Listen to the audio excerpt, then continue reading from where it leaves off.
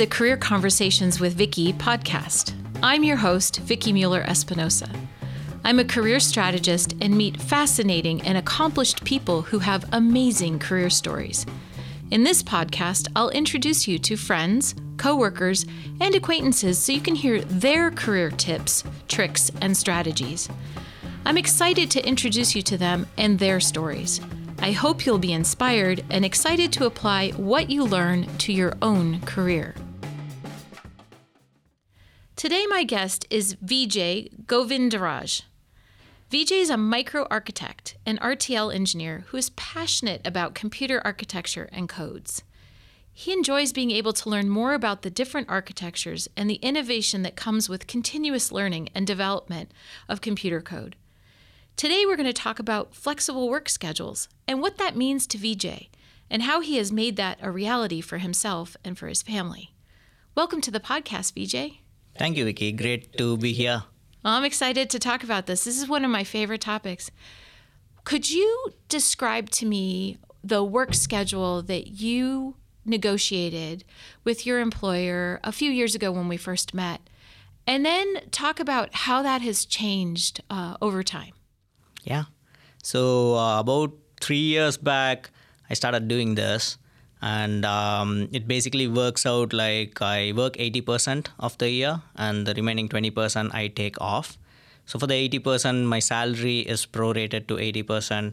And the 20% time off that I take, I started off taking it like in one go. Like I don't take a day off in a week. I was accumulating my time off and I was taking it in one go, like 2 months in a year. And I did that for 1 year, and it turned out to be a significant impact for the team, because if I was owning something very important, and in my senior role, I was owning some important features, and that caused some impact to the team. So then my manager suggested that why don't we try taking 1 month off in one part of the year and 1 month off in the later part of the year. And that worked out good. And I was doing that for 2 years. And during that time, I was going to India.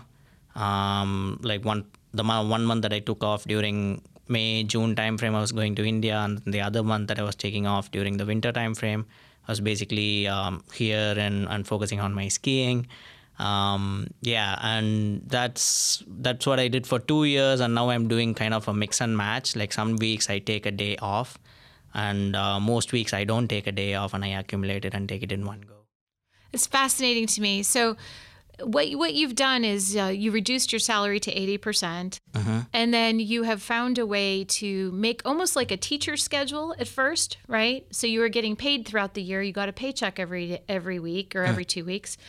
And then you had free time to accumulate. So you worked a full week, and then you banked 8 hours each week until you could then take it off in one go. Yep. And now, based on what the team needs and what your job is required, you're looking at making it a little bit different. Yep. So talk to me about how you had this conversation with hiring managers, or as you transitioned from team to team or project to project. Was this a big consideration in picking up a job? Yeah, absolutely. The hiring managers was also, like several hiring managers were not open to this idea. And because it's kind of new, not a lot of people do, very few people do this. They were kind of afraid that what will happen if I'm leaving for 1 month and there's no one to cover for the work that I did. So the main selling point was I told them that I'll train another junior design engineer, and if I'm working on some important feature, that way one more person in the team will get trained and the knowledge is not just locked within me, right? That's one of the majority of the first level managers, the concern that they have is the key feature is usually given to someone who is well experienced and who has been with the team for a long time, in the expectation that that person is not going to leave for basically the knowledge will be within the team for quite some time, right? So when I told them that, okay, if I'm working on something very important and the key value add for the product, and since I'm enabling one more junior design engineer to learn that, that knowledge transfer happens naturally and you have more resilience in the team, and you don't need to be worried about losing knowledge when that person goes to some other team or goes to some other company. So you're building in redundancy and backup. And also another great benefit is you're bringing up a junior engineer. Yep. And giving them a great skills transfer at the same time. That's amazing. So it was great that you were able to think in the terms of what was important to the manager, what was important to the team, and how you could fill that perceived gap in time when you weren't going to be on the project. Yeah, because managers, there has to be something that that they gain by being able to support this flexibility, right? And this is something that they value a lot. And I was amazed. Like the first year, I was under the impression that I'm going to be doing something that no one else wants to do. But first year, it seemed like that. But down the line, like in my second and third year, it's been like 3.5 years that I have done this so far. And what I noticed is I was starting to get some of the important features, and just like 6 months back, I worked on the main value add for a product, and I was amazed that that was given to me. And when I spoke to my manager about this, and he said the main reason is I ramp up the junior design engineer so well, so he's getting more people to learn about this important feature. That way, we have support all through the course of the product instead of and there's so much legacy code that's there in our projects. That legacy code goes away with this kind of work model. The other thing I want to talk to you about is, okay, so I'm listening to you now, and one of our listeners is going, hey, I want to go negotiate this. What are the key components of success of running this type of schedule? So you negotiate it, that kind of thing. What are the extra things or the things that you do differently now in this schedule to be successful at it? You mean like why I'm doing this? No, not the why, but the how. So do you keep it sounds like you keep a schedule, right? Do you have the junior engineer follow you around a little bit more than you would if you were in a regular position that was full-time and 12 months out of the year? Are there some special things that you would tell people, make sure you do these in order to be successful? So what are those extra things or those different things that you do? One thing is we need to develop the trust, and we should make sure, like managers won't have time to keep track of when we are taking off and when we are coming to work. So it's best that we maintain an Excel, and we document when we are taking off and when we are not taking off, in terms of work weeks.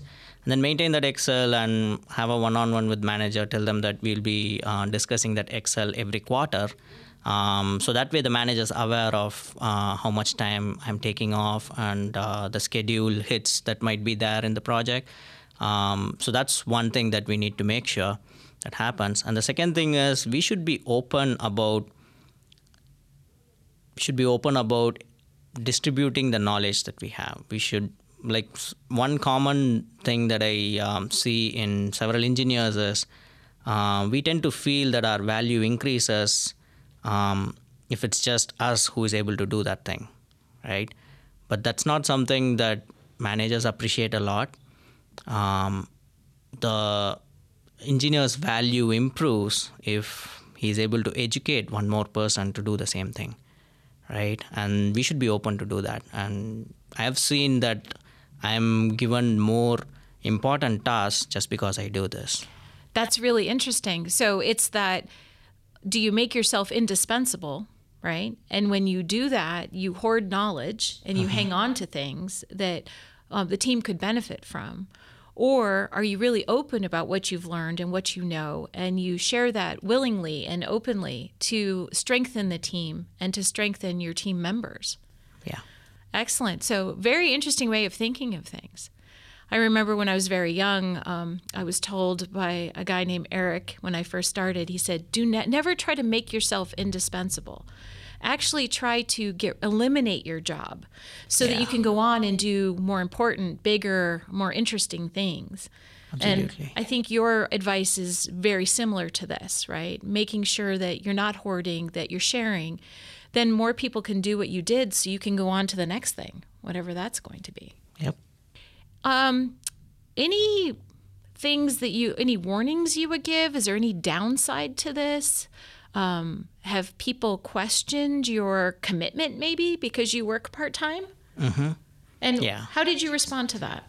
So the main question that I get asked from hiring managers is what would I do if the entire team wants to do this? Then, I'm going to be losing resources. I won't be able to complete my deliverables on time, right? So that's one common question that I got asked. And the answer that I had for them is, since there's a 20% pay cut, not a lot of people will be willing to do this. It's based on whether that person really values this 20% time off. And like I've seen, it's either just one or two people in the entire org who would want this kind of flexibility.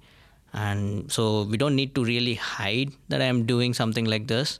The rest of the team should know that I'm doing something like this, and you should be more open to them saying, okay, he's having a pay cut and he wants this flexibility. And if you would like the flexibility, you could still do it. And one more team member is actually thinking of doing this because he's doing a PhD and he wants this time off. Right. So that's one thing to be aware of. And the other thing, the other gotcha is there is so much of self-doubt sometimes I would have because it feels like I'm the only one doing it. So I question myself a lot whether what I'm doing is really the right thing that I'm doing in my life, because it could have some career impact. It could have some impact in promotions. So those are some things to be aware of. I'm not saying it will impact for sure, but that's something to keep an eye on and watch out for. Well, what I heard from you is you did think that, but then you have been given very critical components because you're building in a backup plan for the manager. Yeah. So maybe that fear is unfounded. Yep, that could be true. Yeah, it's just how our brain thinks. It's just us doing it and no one else doing it, so we have the self-doubt. Yeah. So you sometimes, like even my wife questions why I'm doing what I'm doing, right? So yeah, you would need to be able to have a strong mind. So make sure that you really want this flexibility, because there's going to be a lot of people asking you why you're doing this. And if you really want this, you will figure out a way to do it. Well, Vijay, I cannot thank you enough for sharing your best-known method for putting flexibility into an engineering role, which is really important.